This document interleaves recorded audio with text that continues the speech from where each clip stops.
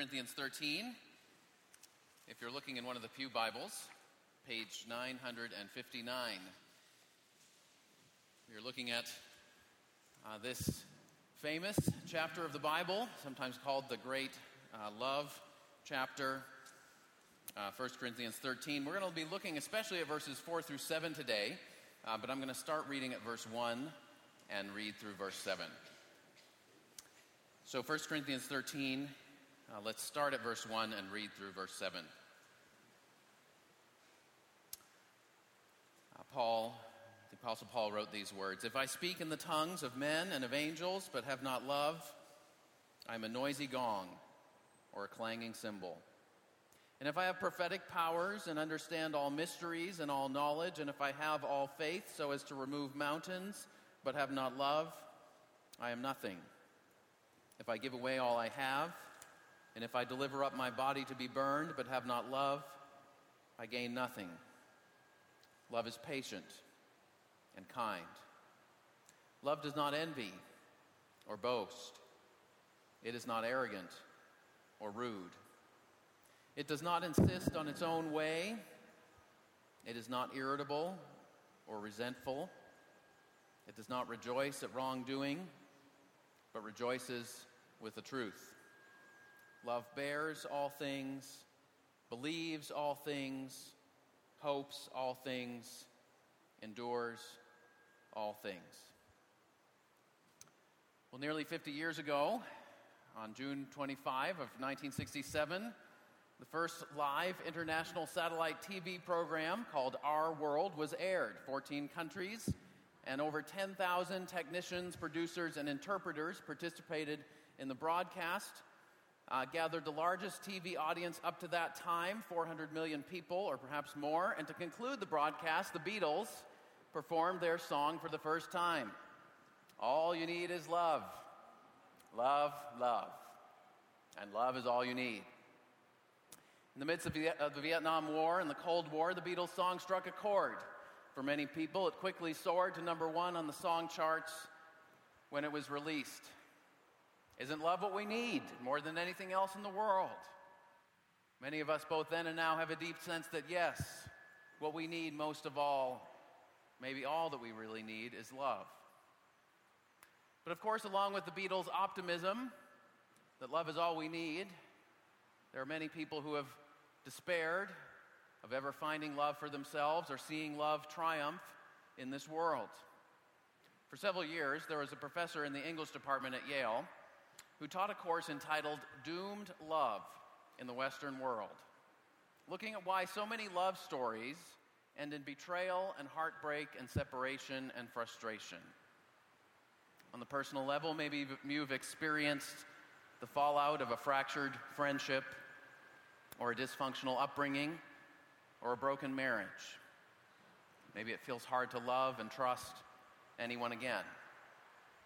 Or maybe you've seen the failure of love on the social level. While the Beatles sang about love, Dr. Martin Luther King preached about love for enemies and nonviolent resistance in the pursuit of justice, and then he was assassinated.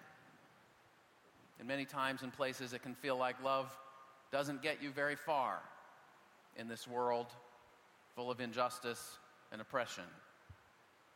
Or maybe you've been burned by past experiences in the church. Perhaps you've seen church communities become shallow or self-serving. Maybe you've been part of a church that split apart because of gossip or envy. Maybe people in the church turned their backs on you when you most needed their help. And you still believe in the love of Jesus, but it's hard to believe that the church will actually embody that love in any meaningful way. In a world where love seems scarce, can we still sing a song about the sufficiency of love? In a world where love seems temporary, can we still persevere all the way to the end in living a life of love?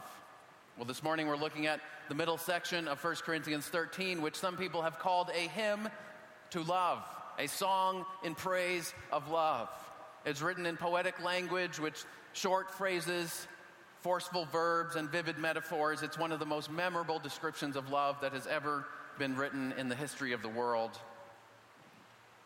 But as one writer pointed out, This song about love is the rhapsody of a realist, someone who has known full well the disenchanting life of the churches that he dealt with, the Apostle Paul. The Apostle Paul was not, when he wrote this, a naive young man who had just fallen in love. He was a middle-aged single man, either never married or perhaps married and then widowed. We can never know for sure. And he knew very well what it was like to be mistreated. He wrote in 2 Corinthians, 5 times I received 39 lashes. 3 times I was beaten with rods. Once I was stoned. I've been in danger from robbers, danger from my own people, danger from Gentiles, danger from false brothers. Paul knew what it was like to be the object of envy and rivalry and backstabbing. He knew what it was like for the churches he had personally started to descend into shallow self-promotion and sexual sin and shameful squabbling. In fact, as we've seen, that was exactly what happened with the church in Corinth. And yet, having gone through all that, Paul still commended to the Corinthian church, and the Holy Spirit still commends to us through his words the way of love. Verses 1 to 3, which we looked at last week, emphasize the necessity of love. That we need love. It's what gives meaning and purpose to our activity. Verses 8 to 13, which we'll look at next week, point us forward to the permanence, the enduring, lasting permanence of true love. And today, what we're looking at, Paul focuses on the nature of love. What love looks like in action. Paul wants us to understand clearly what love is and what love isn't. Because when we talk about love, we can bring in all kinds of assumptions about what love is. Sometimes we think of love as a gut-level romantic feeling, a mysterious force that you can't totally explain that comes upon you and gives you a desire to be united to another person. When others talk about love, they mean something more universal, a general attitude of goodwill toward everyone in the world. For others, love is a personal affirmation, being not just recognized and tolerated, but appreciated and cherished for who you are. In Paul's time, just as in ours, there were many different ideas about what love is. And even different words used to describe love, whether it was romantic love or friendship or family loyalty. And so Paul doesn't just say we need love, he goes on to explain what kind of love he's talking about. So I want to focus on 3 questions today as we look into our passage. First, what kind of love is Paul talking about? That's the most obvious question that's answered in verses 4 to 7. But we're also going to ask a second question, is do we have that kind of love? Because Paul has just said in verses 1 to 3, we need love. Otherwise, we're nothing. We won't have any, we won't last. And the third question, which I'll ask at the end, is how do we get and grow in this kind of love? So what kind of love? Do we have it? How do we get it and maintain it? Now, this passage is often read at weddings. Perhaps that's where you've heard it read. And if you're married, let me encourage you, this would be a helpful passage for you to read and meditate on and pray through and seek to display to your spouse. But that's not Paul's primary focus.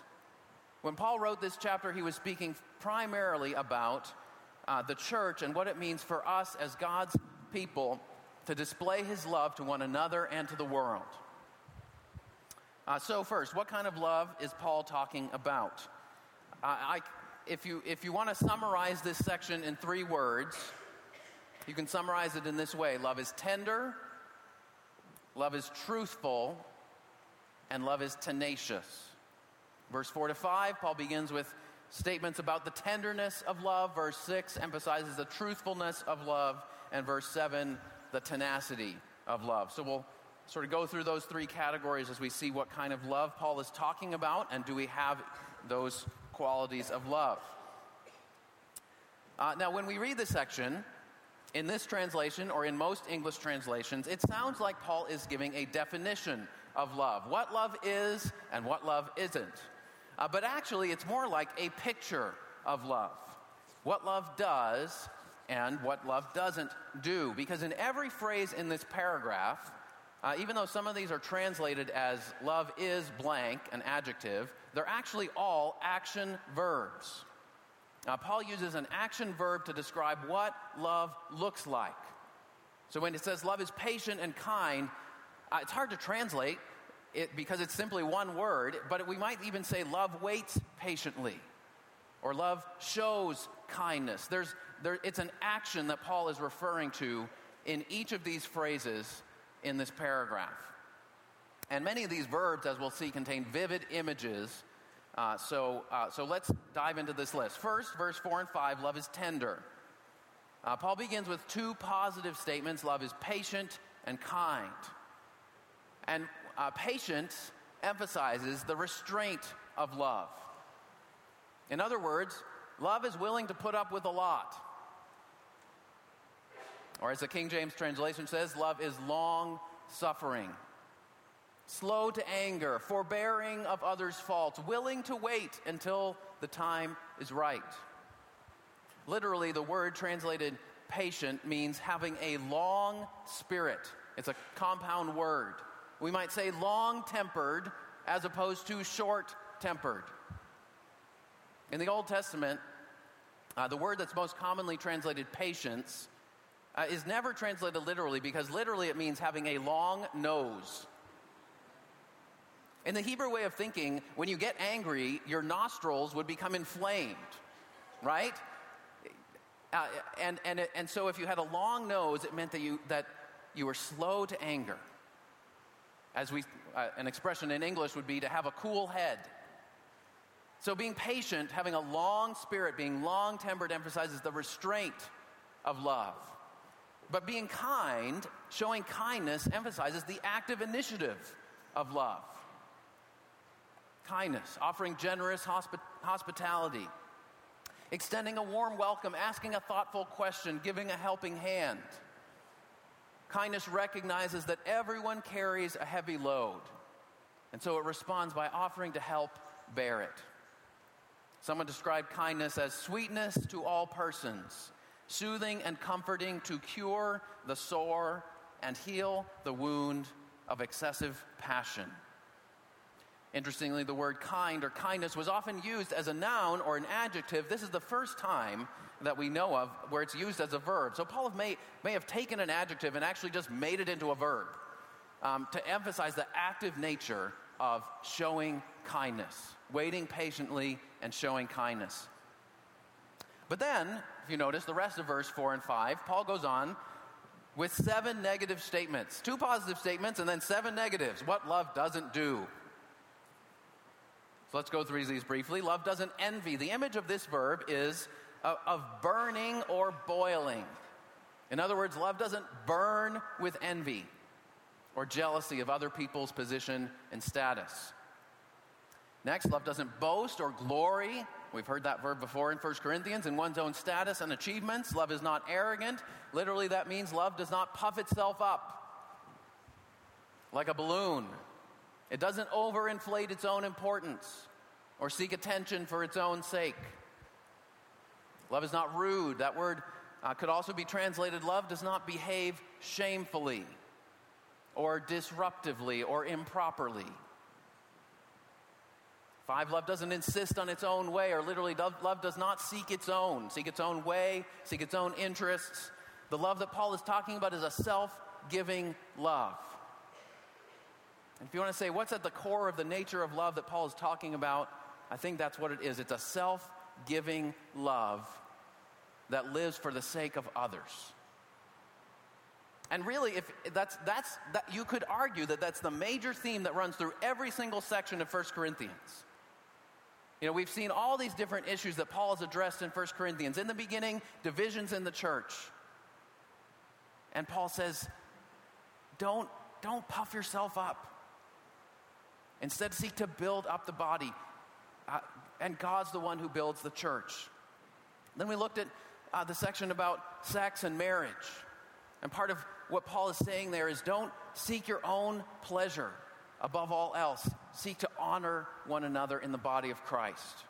And then we've seen the section about food sacrificed to idols, where Paul says, don't just eat whatever you want because you're propelled by your own cravings. Love your brother or sister for whom Christ died. Consider their interests above your own. And then this section about spiritual gifts, which we're in the middle of here. Paul says, you can have all the gifts in the world, but what you need even more than that is love for your brothers and sisters. Love for the other. That's perhaps the theme that runs through 1 Corinthians more than anything else. Going on, verse number 6, love is not irritable. The image here is of a sharp edge or point. You could say love isn't touchy. It isn't prickly. It doesn't get easily exasperated and try to bite your head off. Love isn't irritable. Finally, love is not resentful. Love, literally, it says love does not count up wrongs. It's an accounting word. Love doesn't keep records and calculate all the injuries that have been done to you and look for how you could possibly seek to make the offender pay. It doesn't just wait for your chance to bring up all that list of grievances in a court of law or in a court of public opinion, or simply to throw them in someone else's face. Love is tender. It waits patiently. It shows kindness. Now you might wonder, why did Paul spend so much time on the negative side, all the things that love is not? I think part of the reason is this. Almost every one of the negative characteristics Paul listed was specifically present in the Corinthian church. So if you go through the list, love does not envy. Well, in chapter 3, he said there is envy or jealousy, same word, and strife among you. Love does not boast. Paul's already said chapter 4. What do you have that you didn't receive? If then you received it, why do you boast? As if you didn't. Love is not arrogant. Chapter 4, verse 18, Paul says, some of you are arrogant, or literally puffed up. Others were rude or behaving shamefully. Chapter 5, Paul says, it is actually reported there is sexual immorality among you of a kind that's not tolerated even among pagans. And others were seeking their own interest, as we've seen, seeking their own interest at the expense of others. Now Paul isn't directly getting in their face and just directly rebuking them for all their ungodly behaviors. He's done that at times. We've already seen that. He's willing to boldly, directly rebuke people. But what he's doing is he's painting a picture. He's showing the beauty of love. But it's also meant to be for them to ask a question and say, do I have this kind of love? Does this kind of love characterize me? Does it characterize us as a community? Are we a people who are content to wait patiently for what we don't yet have? Or do we want to have it all now? Are we characterized by acts of kindness, generously loving one another and others? And what about us? Are we characterized by some of the flaws that characterize the Corinthians? Seeking to make ourselves look good at others' expense. One writer said this, how much behavior among believers and even ministers is actually attention-seeking, designed to impress others with one's supposed importance. Some parade their gifts, while others nurse their hurts. Does either side genuinely put others before self? Or perhaps the last two things, being irritable and resentful, being sharp and prickly, or calculating and unwilling to forgive. Paul says that is not what true love is. Love is tender. And then he goes on in verse 6, love is not only tender, it's also truthful. It doesn't rejoice at wrongdoing, but rejoices with the truth. Paul wants to say love is not unconditionally affirming whatever someone may choose to believe or however they may choose to live. In the church of Corinth, some people were happily engaging in lawsuits with one another over financial disputes, making a big stink of it. Some people were happily engaged, it seems, in visiting prostitutes and other forms of sexual immorality. Others were happily gorging themselves at church meals while letting others go hungry. Others were happily going on and on in unintelligible words, making a big scene and not actually saying anything that would build up their brothers and sisters. And Paul says that is not true love. Love does not rejoice at wrongdoing. It rejoices with the truth. Love rejoices in the unchanging truth of the gospel that Christ has died, Christ is risen, and Christ will come again, and that he is the same yesterday, today, and forever. Love rejoices whenever someone confesses and forsakes sin in order to walk in the light and in the truth of God. Love rejoices whenever truthfulness and trustworthiness and transparency prevail over manipulation and self-justification and denial. In my experience, I think one of the hardest things for Christians to practice today is speaking the truth in love to one another. Jesus said to his disciples in the Gospel of Luke, he said, "Pay attention to yourselves. If your brother or sister sins, rebuke them, and if they repent, forgive them." According to Jesus, we should be characterized both by honest rebuke and by generous forgiveness. Now, if we're really having meaningful fellowship with one another as brothers and sisters in Christ, it's inevitable that we're going to see one another's flaws sometimes. That's normal.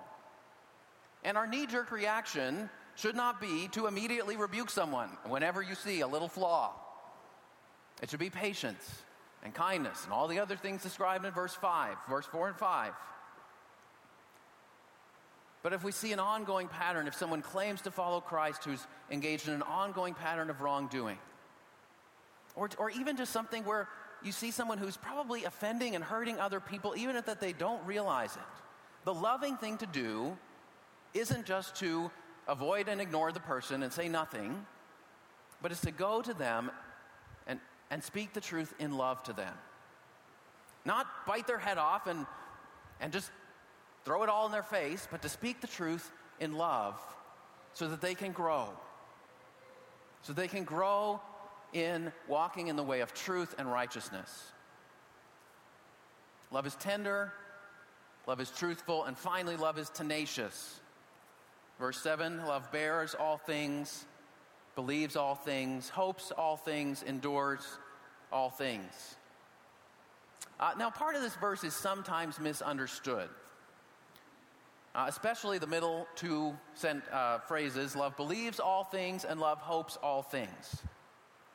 Paul is not saying that we should be naive and gullible, believing whatever anyone tells us because that's the loving thing to do. And neither is Paul promoting wishful thinking. The reality is, wishful thinking, that is hoping for something that's completely unrealistic, often leads to despair when what you were hoping for doesn't actually happen. So Paul's not promoting wishful thinking or naive trusting everyone. What Paul does mean is that love can go through all things, holding on to faith and hope in God and in God's promises. Love is tenacious. Love holds on and doesn't give up. One person put it this way: love never gives in, bears all things. Love never gives in to the pressures of the world, never gives up its faith in the Lord, never loses hope in the future God has planned for us, and never fails to endure all the way to the end. A long time ago, Shakespeare described the tenacity of love in one of his sonnets when he wrote, "Love is not love, which alters when it alteration finds, or bends with the remover to remove. Oh no, it is an ever-fixed mark that looks on tempests and is never shaken. It is the star to every wandering bark, whose worth's unknown, although his height be taken. Love is not time's fool, though rosy lips and cheeks within his bending sickle's compass come. Love alters not with his brief hours and weeks, but bears it out even to the edge of doom." In other words, love holds on and doesn't let go. Love perseveres all the way to the end. Love is tender, love is truthful, and love is tenacious. It's a compelling picture of love I think that's why this chapter is so often read at weddings, because it's so beautiful. But I think, as we've seen, it's also deeply challenging because it's really hard to live this way. This is not simply the natural way that human beings act toward one another. The love that Paul is talking about is not just a gut-level romantic attraction that mysteriously comes upon you. Yes, that kind of love is real and wonderful, and it can draw two people together, but it cannot keep two people together for a lifetime. You need more than that. And the love Paul is talking about is also more than a general attitude of goodwill toward everyone in the world. That's a nice ideal for philosophy class. But it won't get you very far beyond philosophy class. In a world where people betray and hate and dehumanize each other, you need more than a general ideal of goodwill. So we need to ask the final question: where do we get this kind of love that Paul is talking about? This tender, truthful, tenacious love. And how do we grow in that kind of love? Romans 5 verse 8 says God demonstrates his love for us in this: while we were sinners, Christ died for us. Christ gave himself for us on the cross. You know, if you've been coming to Trinity for a long time, you probably guessed that answer when I asked that question. How do we get this love? And how do we keep it? It comes back to Christ and the cross. Almost every sermon gets there, here. And if you've noticed that, we have that pattern for a reason, because what God has done for us in Jesus Christ, we believe, is the central message of the Bible. And so whatever we're preaching on, we're always going to come back to that at some point or in some way, because that's where we get the power to obey the commands God gives us. That's where we find forgiveness. That's where we find it's the core of all that we need, and everything else radiates from that. And so where do we find love? Well, certainly we see it in God the Father being willing to send his Son for our redemption, and in Jesus Christ willingly laying his life down for us on the cross, and in the work of the Holy Spirit applying it to us. But think of Christ in light of this passage. Christ waited patiently in the Garden of Gethsemane when he prayed, "Not my will, but yours be done." And when people shouted to him as he hung on the cross, "You saved others.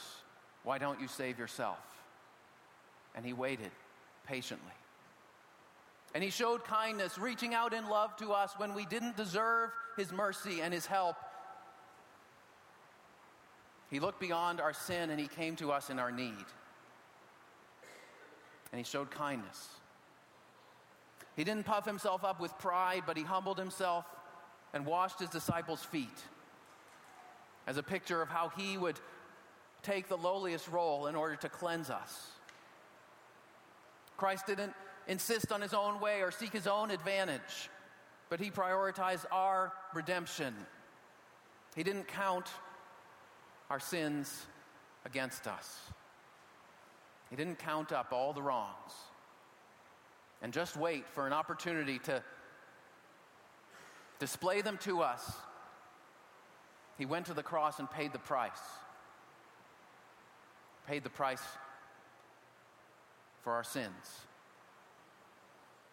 The love of God in Christ never gives in and never gives up and never loses hope and never fails to endure. This is the love that you can rely on if everything else fails. The love of God in Jesus Christ. So come to Jesus. Find security in his love for you. Don't we all seek security in something else? This is something you can find security in and never lose. In Jesus Christ, you can have a love that never fails. You can't give what you don't have. Come to Christ and receive this love that he offers. But from that, the Bible also says God has poured out his love into our hearts through the Holy Spirit, whom he has given us. Not only did God send his Son, he also sent his Holy Spirit, who takes what Christ did 2,000 years ago on the cross and applies it to our hearts and dwells within us personally today so that we can be shaped into the character of Christ and display this love personally. You see, one of the ways that the love of God in Christ becomes more deeply rooted in our hearts, and that we see how real it is as we see its effect on other people's lives. That we see these words displayed in someone's life. Several years ago, a few of us from this church went into New York to see John Stott speak. I think it was one of the last times he ever came to the United States. It was the only time I've ever seen him speak in person, but I remember exactly what he said, even though it was probably 10 years ago. He spoke about one verse from Colossians that said, "We proclaim him, admonishing and teaching everyone with all wisdom, so that we may present everyone mature in Christ." Now, most sermons that I heard 10 years ago, I don't remember. I don't know about you. I think hopefully they sink in and become part of your life, even if they fade into the unconscious part, right? So they can still have an effect on you, even if you don't explicitly remember them. But most sermons I don't remember, but I remember that one, and the reason I remember it is because that's what John Stott spent his whole life doing. Proclaiming Christ. As a pastor in London, as someone who wrote over 40 books that were translated into 70 different languages for the benefit of the church throughout the world. He started a ministry to help pastors and church leaders in the developing world. His message about proclaiming Christ and admonishing and teaching everyone, seeking to make believers mature in Christ, that was his message. Carried not just the weight of his words, but the weight of his life. Now, when the Corinthian Christians heard this chapter that Paul wrote, I think Paul's words would have struck them in a very similar way. That Paul had lived what he preached. Paul had been patient and kind. And he didn't envy or boast or puff himself up. He was willing to humble himself. He wasn't irritable or resentful. Through many sufferings, he kept his faith and maintained his hope in God. And so the Corinthians could see in Paul the power of the Holy Spirit, the power of the cross of Jesus Christ that had transformed his life. And so when they heard those words, they had a weight to them. That's why Paul said in chapter 11, "Be imitators of me as I am of Christ." Paul wasn't perfect. In fact, I think it's pretty clear that Paul was not naturally a patient and kind person. He had persecuted Christians. He was naturally a truth person. He was not naturally very tender, but God had made him both truthful and tender. And he was a living example of the power of the cross of Jesus Christ. May we, by the grace of God, become people whose lives reflect these words. So that when we speak these words about love, that they would not only be truths that are eternally true in Scripture, but also truths that have come to be reflected and embodied in our lives, and that people can see the power of the Holy Spirit in us. Let's pray.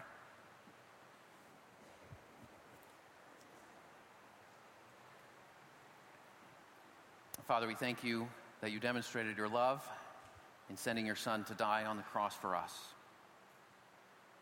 We thank you for all the ways that you're patient and kind to us day by day.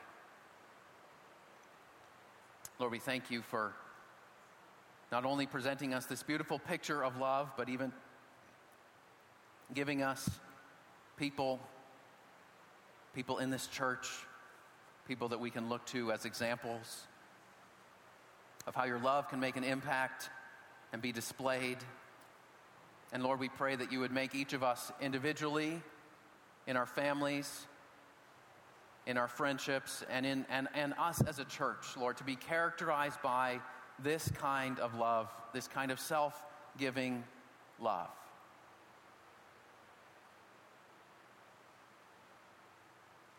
Lord, we pray that by the power of the Holy Spirit, that would be more and more evident in us. And we pray that we would abide in you, that we would abide in your love for us, for it is only in knowing your love for us that we are enabled and empowered to display and extend that to others,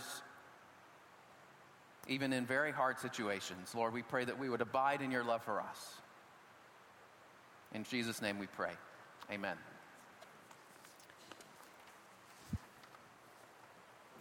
As the music team comes forward, we're going to conclude by singing a song. So let's stand as we sing Love Divine, All Love's Excelling, about the love of God and how it comes to dwell in us.